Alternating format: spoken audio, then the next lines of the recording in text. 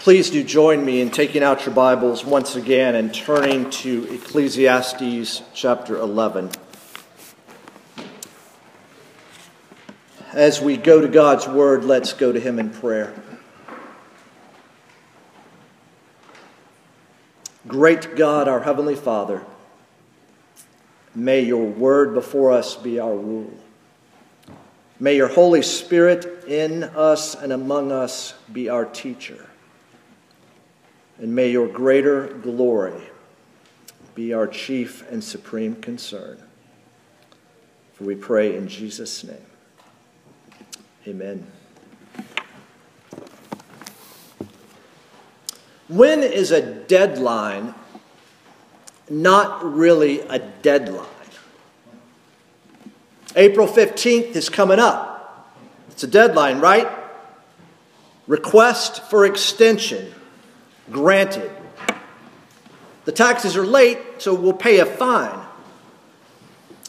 Have you ever been late to pay a bill? The deadline was the 1st of the month, the 20th of the month, but you're late. There's a grace period, right? Usually a few days to get that payment in. I think most of us here have been to an airport, have flown in an airplane. But you know, there is a deadline, right? Boarding, you're not there. They close the gate. The plane pushes away from the gate, and you're not on the plane. But that's really not a deadline, because chances are you can catch another flight, a later flight. Now, I've seen this happen a number of times. The command goes out, single up all lines, take in all lines. Underway, shift colors. And the tugs help the ship get off the dock. And invariably, you'll see a sailor running down the pier. He is not going to make it. It's a deadline. But you know what? That sailor will eventually make it to the ship. He'll be late, of course. He'll receive punishment, and rightly so, for missing ship's movement. But, and this is really important, that sailor will survive.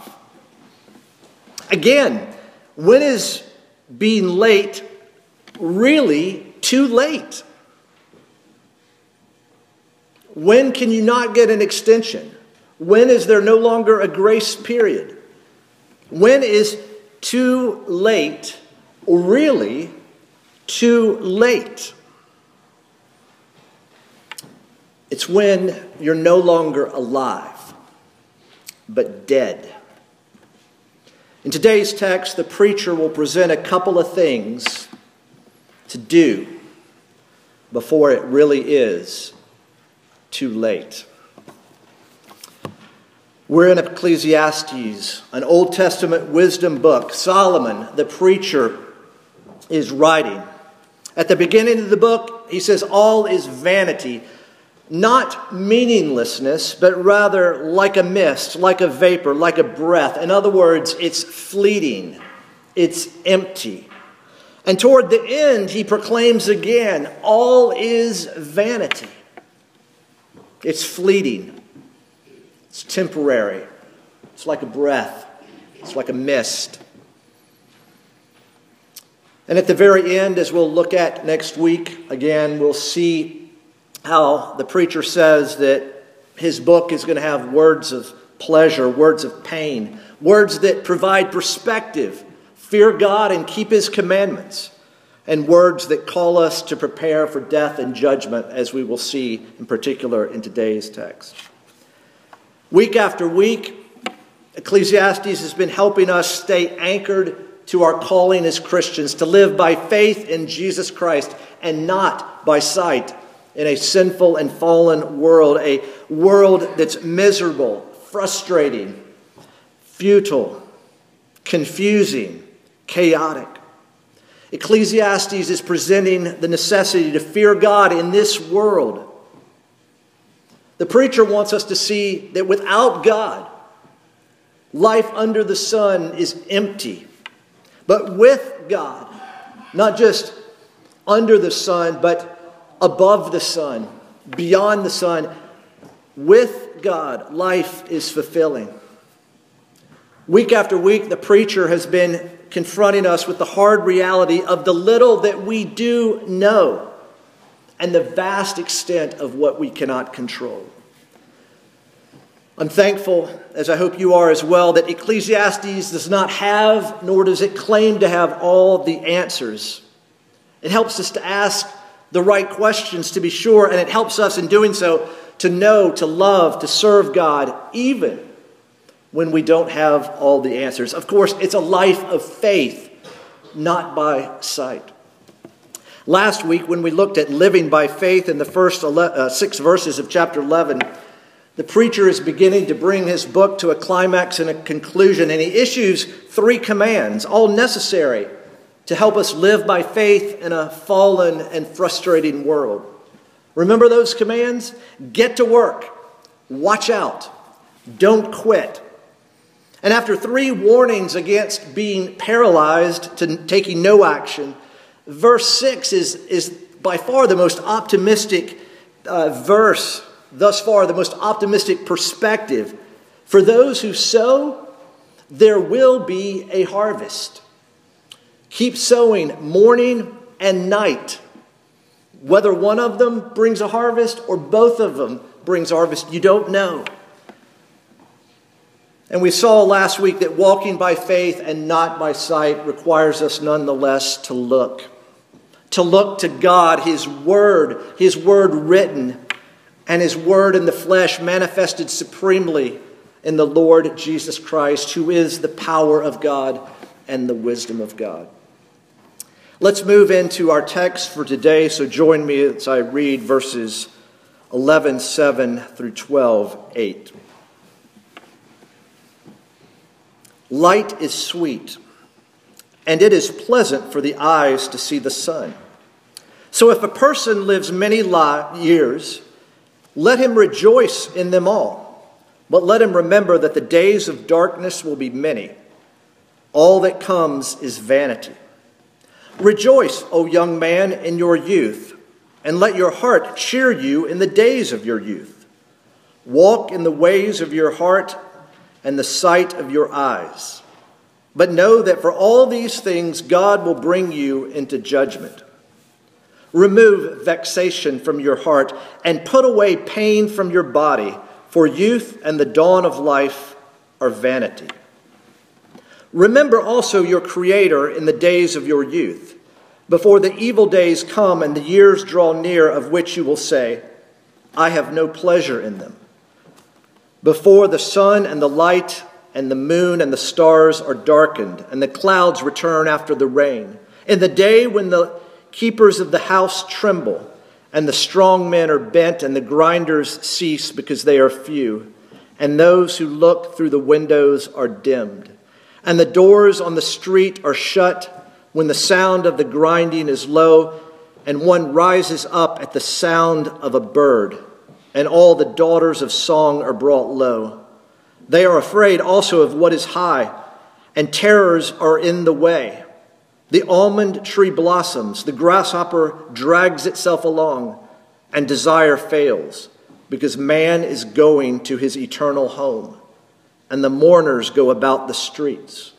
Before the silver cord is snapped, or the golden bowl is broken, or the pitcher is shattered at the fountain, or the wheel broken at the cistern, and the dust returns to the earth as it was, and the spirit returns to God who gave it.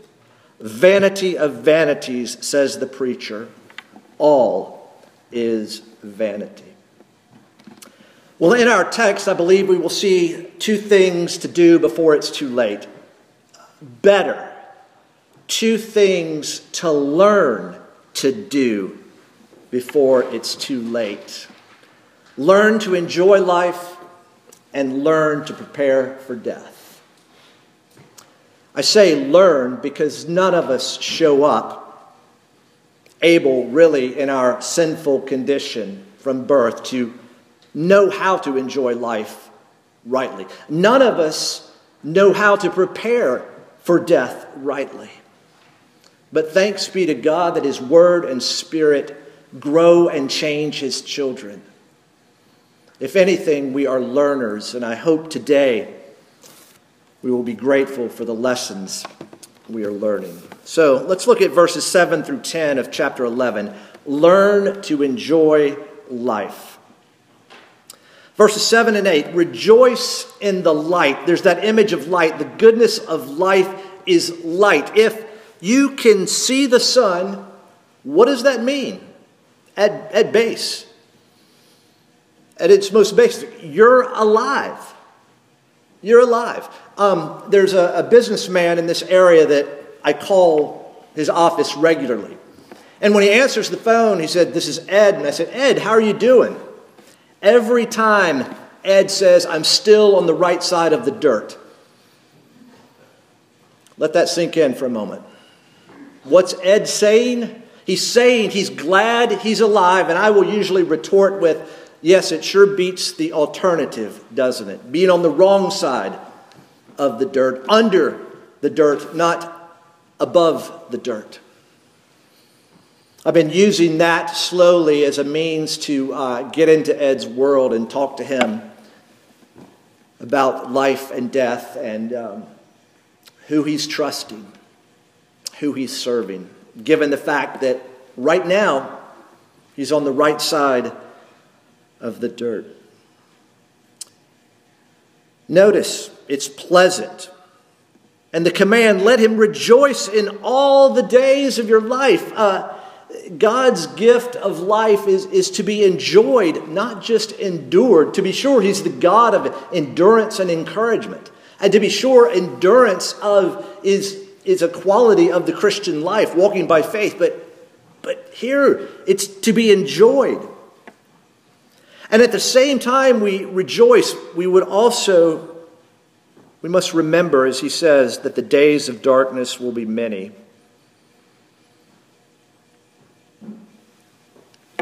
Our attitude is to be like what opened up our worship service. This is the day that the Lord has made. Let us rejoice and be glad in it. Now, a failure to rejoice and a failure to remember that the evil days are coming, therefore rejoice now.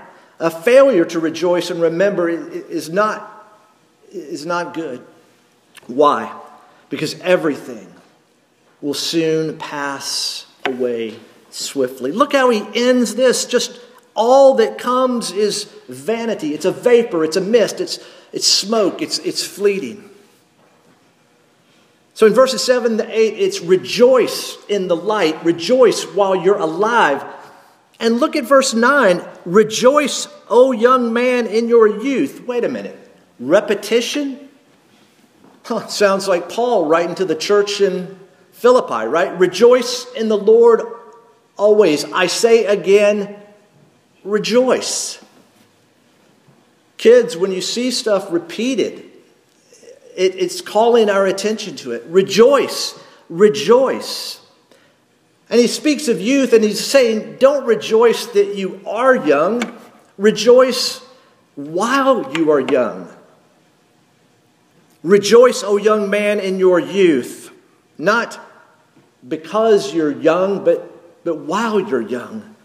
And let your heart cheer you in the days of your youth. Walk in the ways of your heart and the sight of your eyes. But know that for all these things God will bring you into judgment. There's a warning. There's a qualification.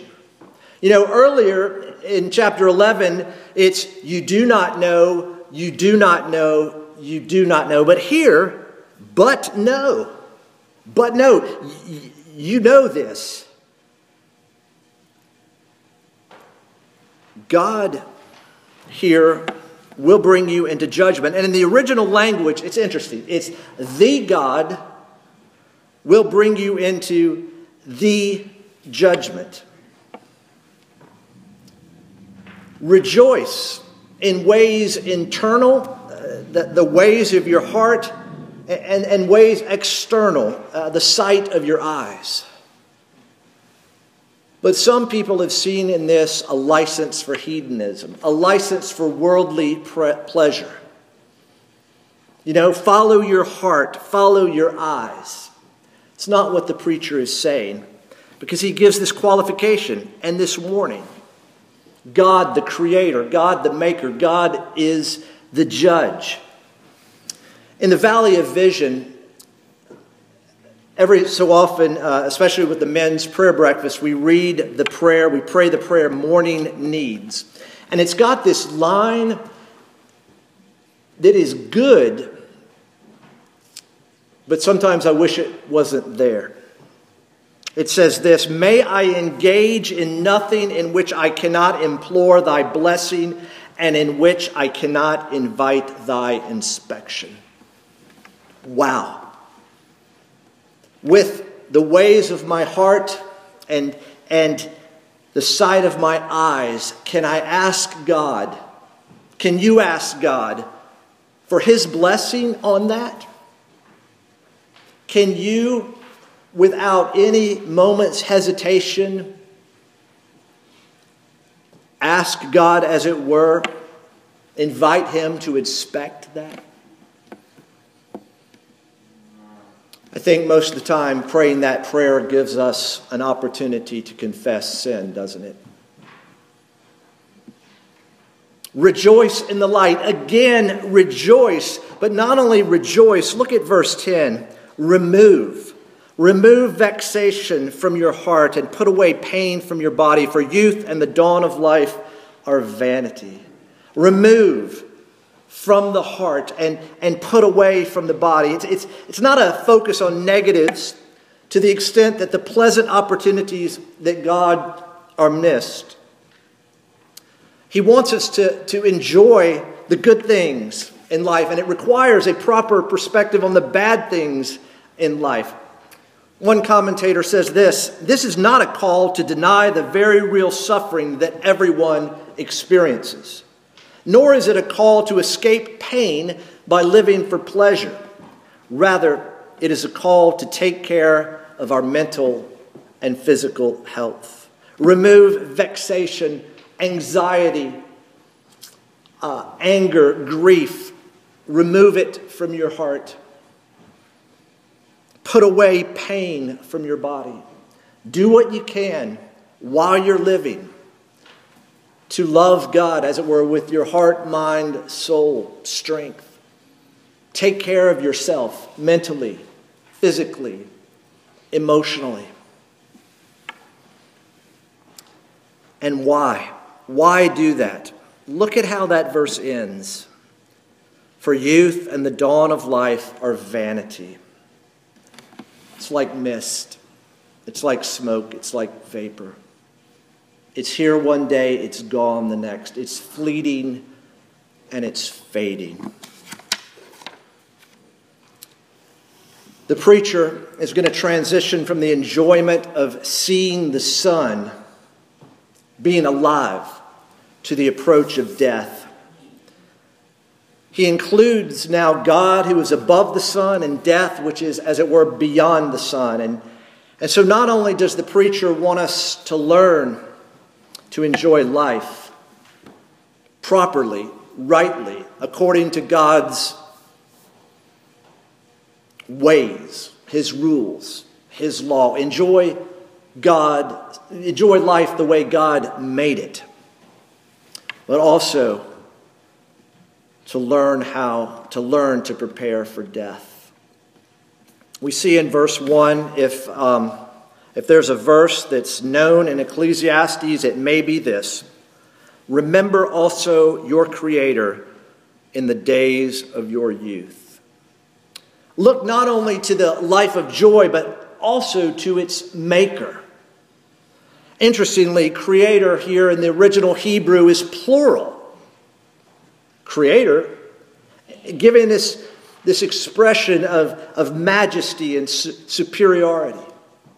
And here, the preacher is intentional. He's looking back to creation. He could have chosen any number. Remember your God. Here, remember your Creator. It's more than just a memory or an acknowledgement. When we read remember, it's involving action. He is the creator, we are the creatures. He is independent, we are dependent. He is all-sufficient, self-sufficient. We are desperately in need. One theologian says here, the reader just has to drop our pretense of self-sufficiency and commit ourselves to Him. Remember your Creator in the days of your youth while you've got time. Even though death can come to any and all at any time, generally speaking, death does not visit the youth. There's time. There's time to enjoy life. There's time to prepare for death. And when are we to remember our Creator? And you'll notice 3 times you'll hear before. This is time-oriented.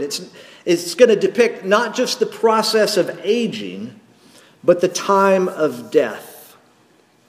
Now, the rest of verse 1 all the way through verse 7 is a single sentence in Hebrew. And we will see, and if you heard and were listening, it's a picturesque description of old age and death. Interestingly, if you read this sentence in its original language as one sentence, you know what's interesting? Is by the time you finish reading it, you're out of breath. Wonder if that was in the mind of the preacher, talking about vanity, fleetingness of life. Just this very sentence, this very section, just by reading it, you're out of breath. Now, these images, there have been variously interpreted as a human body and as a community. There's human body parts. There's a community that's experiencing death in the household, and there's some people see 4 classes of people. You even see a gathering storm. Let me just read it again and make a few comments along the way. Once again, before the evil days come and the years draw near, of which you will say, I have no pleasure in them. You're getting older. The body is failing. Pleasure is less.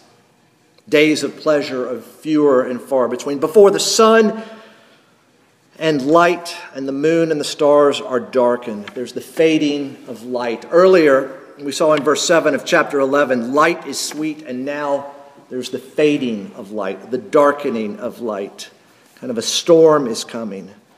In the day when the keepers of the house tremble and the strong men are bent and the grinders cease, most folks see the grinders as teeth. They're falling out and becoming useless. And those who look through the windows are dimmed. The eyesight is failing. And the doors on the street are shut. Just you feel your life is closing in. And for those of you that know some older people, I've had grandparents that have told me, I wake up in the middle of the night and I can't get back to sleep. And here's this. One rises up at the sound of a bird. Just a little bird is all it takes to wake you up. And you can't get back to sleep. And the daughters of song are brought low. Your hearing is starting to fail. They are afraid also of what is high. Here the movement is away from imagery just to fears. You're afraid of heights. And there's other terrors that are in the way. And there's this image now back to almond trees blossoms. Kind of hair turns white. And the grasshopper drags itself along. An image of kind of trouble walking, dragging, not being strong and swift. And desire fails. Both appetite and commentators say sexual desire fades in old age. Aging. Look at again at the beginning of verse 5. They're afraid. There's terrors. They're having trouble walking. Desire is fading because man is going to his eternal home. What is the ultimate harbinger of death?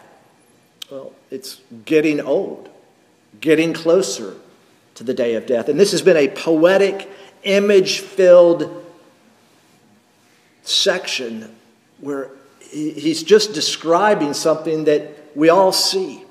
And he's putting it into words, aging, getting closer and closer to death. And notice how death is referred to in verse 5 at the end.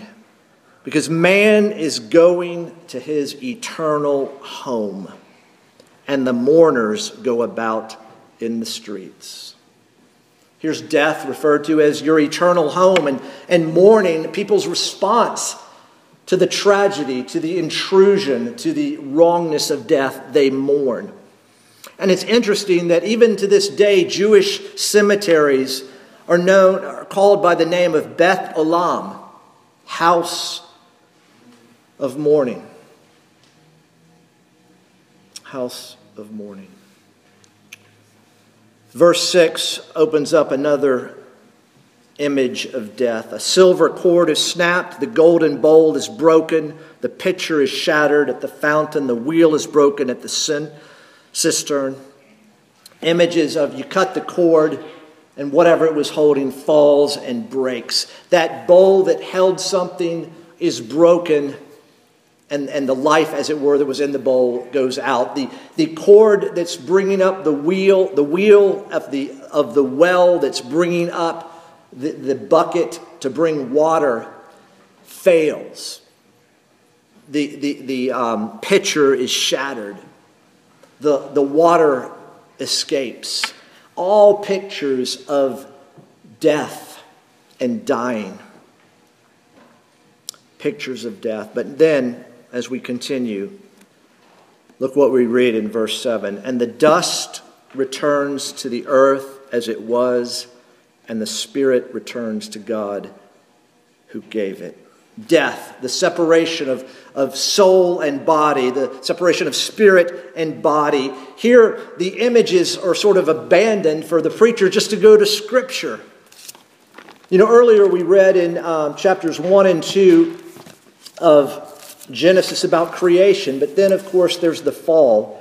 And you remember this in chapter 3, verse 19.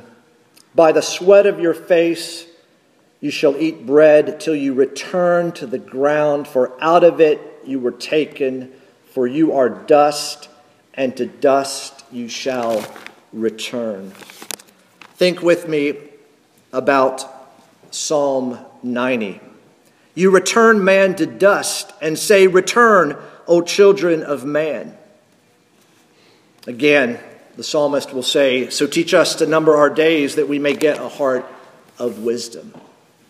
The preacher is pointing to the need to get a heart of wisdom as you prepare for death. Ashes to ashes and dust to dust. The dust goes to the ground, the spirit to God.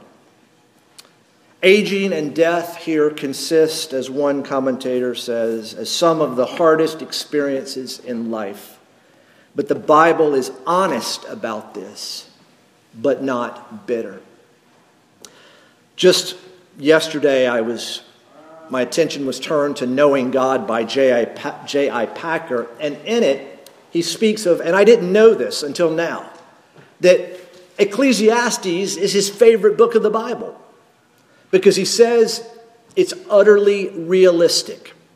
It calls life the way it is. Both the sin and the misery, but also God, the Creator.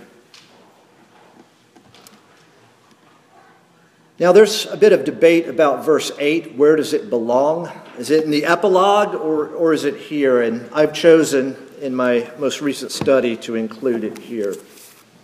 And look at how he ends this section. He's talking about the dust, the body returning to the earth as it was, and the spirit returning to God who gave it. The Spirit of God, God breathing into man the Spirit. Vanity of vanity, says the preacher, all is vanity. An echo, a quote of chapter 1, verse 2. Because of death, in other words, life really is fleeting. I mean, human breath, when it ends, everything ends with life. The breathing stops.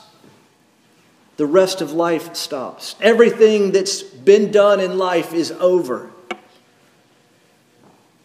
And yet, the preacher is wanting us to see that we've got to acknowledge and really be content with the brevity of life, because it produces the freedom to live the life that God gives and to enjoy it. The preacher is saying if there's no God, there's no judge. And if there's no judge, there's no final judgment. And if there's no final judgment, there's no ultimate meaning. And so when the preacher says vanity of vanities, all is vanity, he's not saying everything is meaningless. Rather, he's saying everything matters. God's going to evaluate it. Everything matters. What we do matters.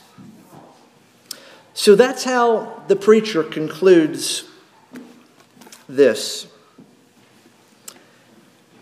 But as we head toward the end, let's think about the Bible's conclusion. This may be the preacher's conclusion, but what's the Bible's conclusion? What are some lessons that we are to learn by following Jesus? Remember, in Mark 9, Jesus said, "If anyone would come after me, let him deny himself and take up his cross and follow me. For whoever would save his life will lose it. But whoever loses his life for my sake and the gospel's will save it." Now, what's Jesus talking about? You try to grab everything and save your life here and now and go for pleasure and work and wisdom. You try to grab it and you're going to lose it. But you lose your life for me, Jesus says, you'll save it. You'll find it. Indeed, in his own words, Jesus says that one of the reasons he came is that they might have life and have it abundantly. And what kind of life did Jesus live on earth? Jesus enjoyed life. How? He obeyed his Father. And Jesus enables us to enjoy life as well. These things, he says, I have spoken to you, that my joy, my enjoyment of life may be in you, and that your joy may be full. Shocking, isn't it? Jesus is speaking of himself, of possessing joy, giving it to those who follow him. Jesus enjoyed life by obeying his Father. He enables us, therefore, to be able to enjoy life by his Holy Spirit. But also, Jesus prepared for death, his own death. How? By trusting his Father. Read the Gospel of John. The relationship between the Son and the Father. Jesus prepared for death by trusting his Father. And Jesus enables us to prepare for death by trusting our Father.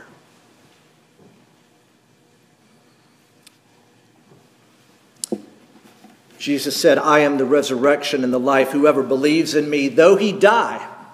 And what is the preacher saying? You're going to die. yet shall he live, and everyone who lives and believes in me shall never die. What a great truth, what a great statement, followed by a question, of course. Do you believe this? Do you believe this?